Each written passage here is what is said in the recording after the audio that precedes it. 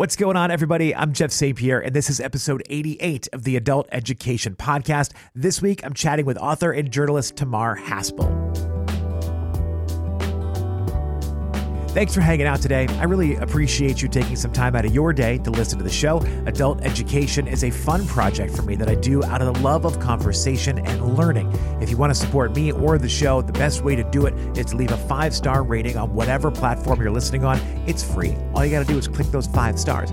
I know most of you listen via Spotify. Those 5 stars are huge there. If you are using a platform that allows a review, I'd love it if you could share just a few words about the show. That also helps the podcast algorithm gods know which shows they want to push out to some new listeners. Here's a random thought to start with. This is about random thoughts, actually. I essentially gave up Twitter the day that Elon Musk bought it. I haven't been back on in what's now been over a week, I think. I do feel a sense of clarity about the whole thing, really. I mean, I'm not getting triggered on a daily basis by ignorant and uneducated opinions from online trolls. That's been really nice, I have to say. But I always use Twitter as a place to put my random thoughts, and I still have random thoughts. But now I don't have anywhere to put them. I don't know what to do with all of these. Where did we put random thoughts before we had social media? I've got to find a new outlet for this. If you have any advice on that, please feel free to hit me up. We are on Instagram at Adult Education Podcast if you want to let me know what you think.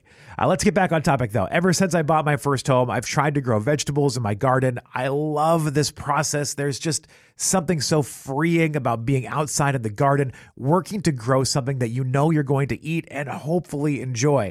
I've often wondered if I could live off the land. I don't know if you've ever had that thought. Could you do it? Could I live off the land? I know that I could not. I mean, I think if I were forced into it, I'd probably find a way to survive, but I'm definitely a city mouse, so I don't think that I could do it at this current moment. But that's what attracted me to this week's guest. I caught up with Tamar Haspel. Tamar is a journalist turned author with her new book, To Boldly Grow, Finding Joy, Adventure, and Dinner in Your Own Backyard. So here's the quick backstory. Tamar and her husband were New York City residents. They moved out of their New York City apartment to a home on 2 acres in Cape Cod. There they made a rule that they would eat at least one thing in every meal that they grew, caught, or cultivated on their own. It became a really interesting challenge and one that's gone on for quite a few years now. This book is great. It's filled with a lot of successes and failures with a lot of humor and humility along the way. And Tamar was just a wonderful guest to have on the show. I hope to have her back on again sometime in the future. I also hope that you really enjoyed this conversation because she was fantastic. A quick note before we dive in. We did have this conversation back in March, so you may hear some references to winter. I just didn't want you to think that we're crazy and didn't realize that it's May now. All right. We do know what time of year it is. Hi. Hey, how's it going? Oh, wait. Oh, there we go. The headphones. There we go. That's an important part of the setup. You know, what's funny is I had to pivot today because my daughter usually takes a nap around this time, but she is not sleeping. So we're doing lunch right now here together. Hi. What's her name? Her name is Eloise. Hello, Eloise. That's a beautiful name. Well, thank you. But I kept thinking I was going to forget something like the headphones. And I was like, what am I forgetting? Something? Because I had to shift all of my stuff to the kitchen as opposed to my studio. I'm like, where am I going to be? But we make do with what we got. That's right. Do you have a dog? I mean, we do, but she's apparently sleeping somewhere else, right? Usually when the baby is in the high chair, the dog is there. That's usually the rule. We could have a total party here. I know. The chaos of working from home, right? Yeah, it's good and it's bad. I mean, it's kind of awesome to be able to talk to anybody around the country, and but I do miss in-person stuff. I will say I used to do all of these interviews just via phone calls, and it wasn't until the pandemic where I was like, well, let's try out this video chat thing, see if people are willing to do that. And it's so much better to have a conversation with someone when I can actually see you. Even though there's a delay, I can at least see you, which is nice. I totally like it much better. I was just on the phone with somebody, and it always feels a little bit disembodied and a little bit back and forth. Whereas, we can see how we're reacting to things, and I think it makes for a better conversation. 100%. Well, I am excited for this conversation. I will admit, I didn't get I booked this interview last minute, so I didn't get the book yet. I have like a printout of the PDF so I could go through some stuff to have some things to talk about. But so far from what I've read, it's just fascinating. Tamar Haspel, To Boldly Grow, Finding Joy, Adventure, and Dining in Your Own Backyard. I was particularly attracted to it because literally I got the email as I was heading out the door to work on my garden for this spring. And I was like, well, if this isn't the world telling me I have to speak to Tamar, I don't know what is.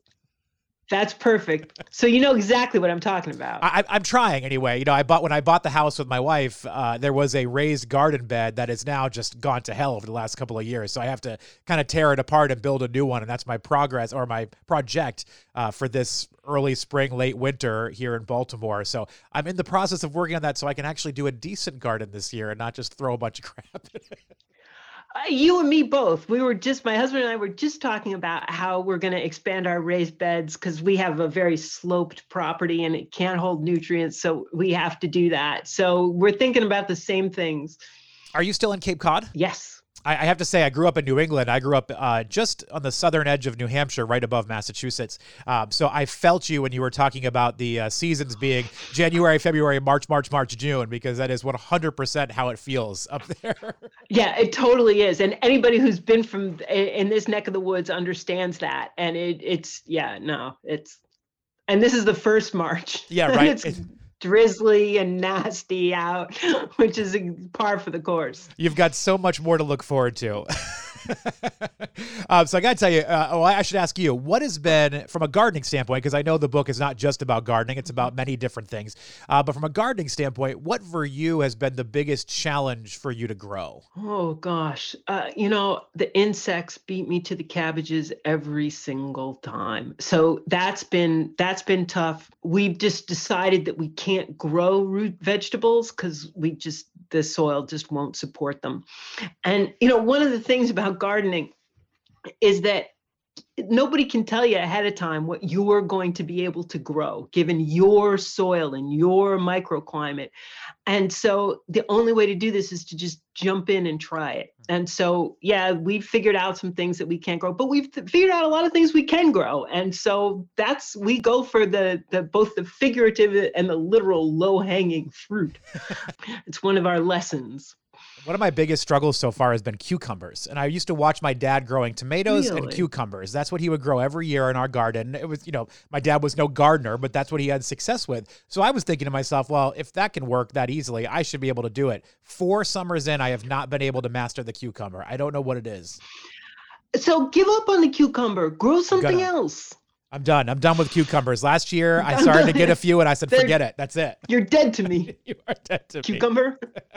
me. So tell me more about firsthand food. Describe this idea to us. Firsthand food is any food that you get from the landscape around you with your own 2 hands. And when my husband and I started this project, when we moved from New York City to Cape Cod, I started doing this thing where I wanted to have one food a day that we got firsthand, some way, garden, fish, forage, you name it.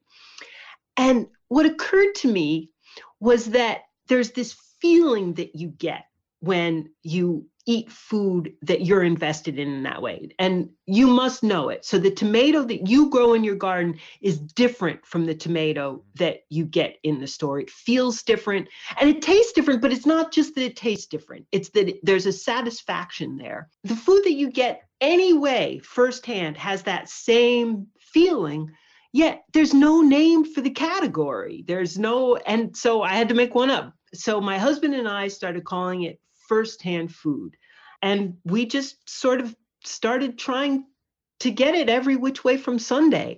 And it turned out to be a much more interesting and compelling project than we had any idea it was going to be when we started. What I love about you and your story too is that there's a lot of people that will talk about, write books or living off the land and everything they do is with their own 2 hands.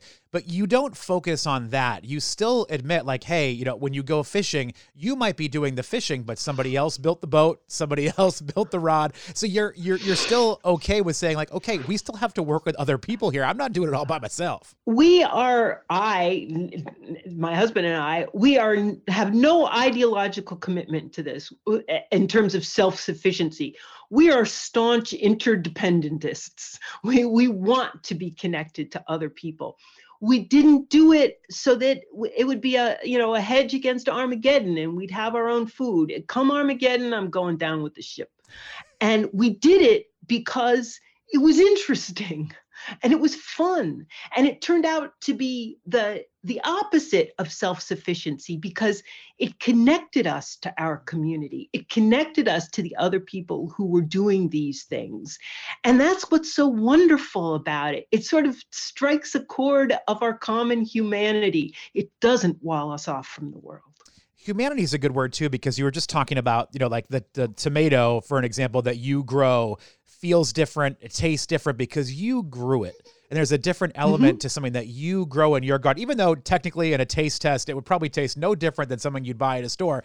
But you feel this sense of pride. You have this humanity that kind of comes with that. And I find that to be so inspirational, even though it's just a tomato that could grow on its own in the wild. For whatever reason, I'm like, I did this. Right. And that's exactly it. And, you think about it, when I first started doing this, and I got that feeling, it was like a different kind of satisfaction than the satisfaction you get, like if you ace a test or you get a promotion or you sell a book. It's like, it's primordial. I mean, the urge to feed ourselves and our family is a very fundamental part of the human makeup. And, without it, we never would have survived. And so it really does dig deep into the reptilian parts of your brain and scratch an itch that I didn't know was there until I actually started doing this. And the thing about it is that we all have it.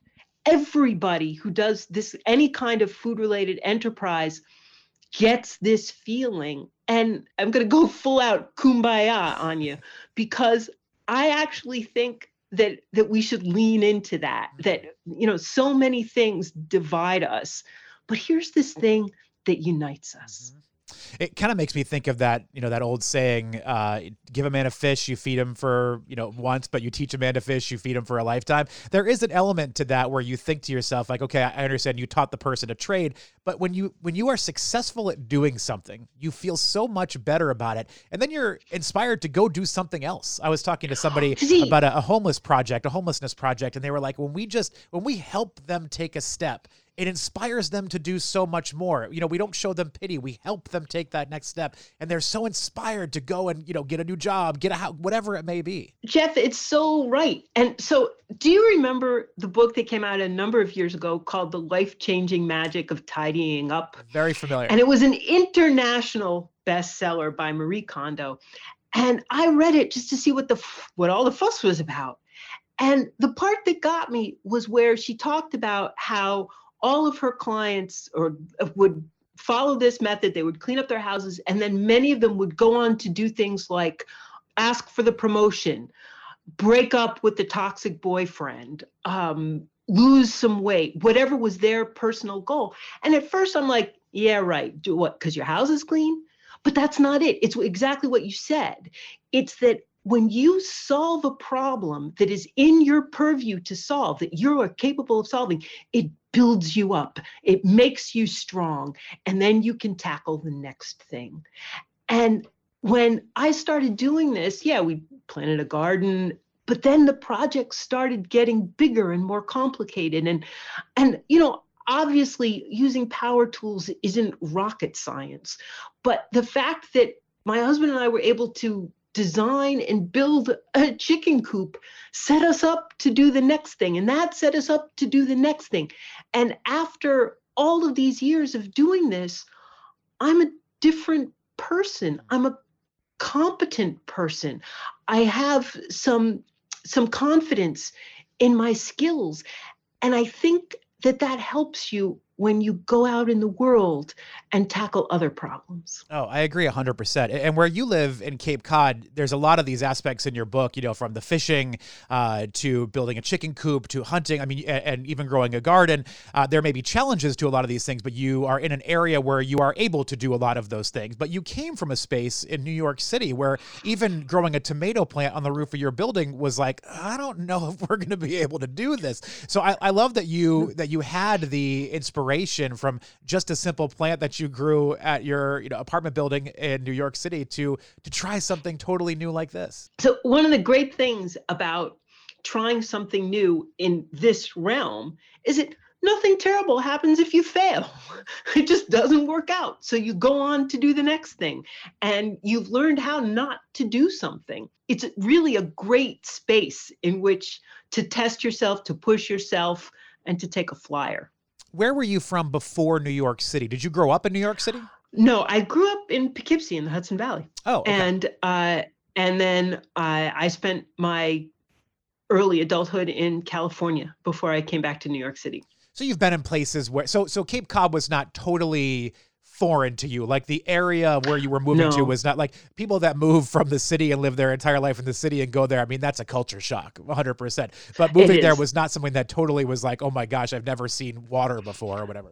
Well, I had spent summers here as a kid, summer vacations. And so it was quite familiar to me. But I will say it was a lifestyle U-turn. And, you know, I was a city mouse, but when I moved here, I realized I don't know jack about mice. And it was like, there was definitely a steep learning curve. Yeah, there's a whole different set of things to think about there. I do love this idea of the one thing per day that you're going to get. I forget the exact term. I wrote it down here. But the one thing per day to eat that you grew, you caught, you were involved in. My head always goes, maybe it's because of where I live right now. Like I can't have chickens in my backyard because there's a law about it. I can't have chickens here. So my thought is always go straight to the garden. But it's interesting that you guys were like, we're going to go all out. We're doing everything that we can possibly do.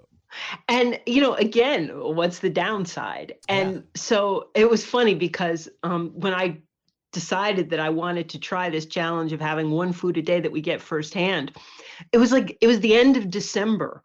And I remember we were driving in the car and Kevin was driving, and I said to him, honey, because I was looking for a project to write about, honey, do you think we can eat one food a day that we get firsthand? And Kevin has always been wildly supportive of me and my projects and my career, and he has a total can-do attitude. And he goes, not a chance. I'm like, what do you mean not a chance? Who are you? And what have you done with Kevin? And he said, well, what are we going to eat all winter? I'm like, well, you have a point. And there were a few garden things that we had in the freezer. And I had made some rather unsuccessful red pepper jelly. It was more like a syrup. And there were clams. We could eat clams. And it was our winter of shellfish. And we got so tired of clams, I can't even tell you. But the clam was the first food that I really went out and found in the landscape. And I remember the day that I raked up the first thing that wasn't a rock. And I'm like, holy moly, it's actually a clam. And again, it's that feeling over and over and over again. I imagine that in this process too, it's really made you appreciate, you talked about how you tried to make red pepper jelly and it didn't work out for you. It turned into more of a syrup, but I imagine it's made you a lot more creative to try to figure out what to do with things. Because if you have a tomato plant, you're going to get a ton of tomatoes. Theoretically, you can't eat all those or you get really sick of them. So you got to find something else to do with them and store them for the time when you don't have tomatoes.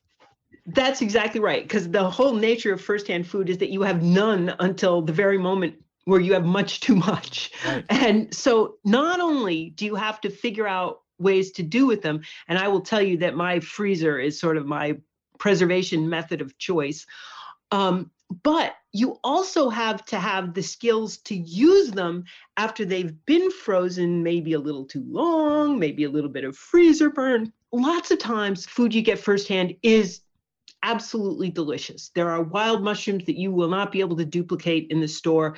A fish right out of the ocean is a wonderful thing.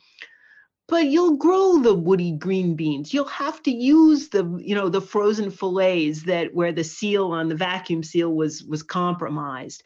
And so a part of firsthand food is figuring out ways to use food that is suboptimal. And it's funny because it proves something. When we go fishing and we catch a fish and we take it home and we put it on the table for dinner, it's very satisfying. When we take the fillet that's been in the freezer all winter and you cut off the little freezer burn parts and you make dinner out of that, That fish is not as delicious as the fresh fish. Hopefully you make something good out of it. We've learned to get good at that, but it's just as satisfying. The satisfaction from firsthand food isn't deliciousness, it's first-handedness. Your column for the Washington Post, did that start before or after this project that you did? After, sort of during. Or during. Sure. So when I lived in New York, I wrote a lot about nutrition and cooking and those kinds of things. And then when our efforts turned to getting our own food, I started writing about those kinds of things. And I had a real curiosity about where food comes from and what our agricultural system looks like. And so I talked to my editor of trying to cut through some of the misconceptions about that. And the column was born. And I've written a lot about agriculture. Lately, I've been writing a lot about human nutrition and obesity, because I think that there's a lot of misinformation out there, and I hope to try and help people make sense of it. I had this thought while thinking about you reading the book and knowing about the article or the column, that I wonder if there was a moment where you were like, I don't know if I want to do this project, because if I fail, I'm going to look like an imposter for my column if I can't make this happen. But I think people respect that. Sure. I think if you're willing to go out and you're willing to fail and you're willing to say it out loud, I think that's a good thing, because if you don't fail, you're not trying hard enough. And so we actually, and there's not a lot about it in the book, but at the same time, we have an oyster farm, and we were getting that off the ground and as, a commercial enterprise. And being an actual farmer helped me really understand actual farming, even though in many ways it's different from, growing 4,000 acres of corn and soy in Iowa. There are a lot of commonalities too. And so I think a willingness to get my hands dirty and experience these things firsthand, people will give me credit for, getting out of my comfort zone and trying it, even if the things that I do don't always work out. And of course, they don't always work out. I know it sounds silly to say, but I love when people fail and they admit it. Like if you tried something and totally. You fail and you say, you know what? That was terrible. I made a mistake. I failed. I don't care what position you're in. If you admit your failure, you get respect from me, because so many people are so scared to admit failure that they'll lie, they'll cheat, they'll do whatever they can. Just even Wordle. I have a friend that cheats using Wordle, and I'm like, what do you get from cheat at Wordle? Looks up 5-letter words in the dictionary that have word patterns, and I think, like, what do you get from this? You get literally nothing by guessing it right. Why would you cheat? But people are so scared to fail. I love it when people say, like, I messed up. It's great. Yeah, well, there's a lot of I messed up in the book.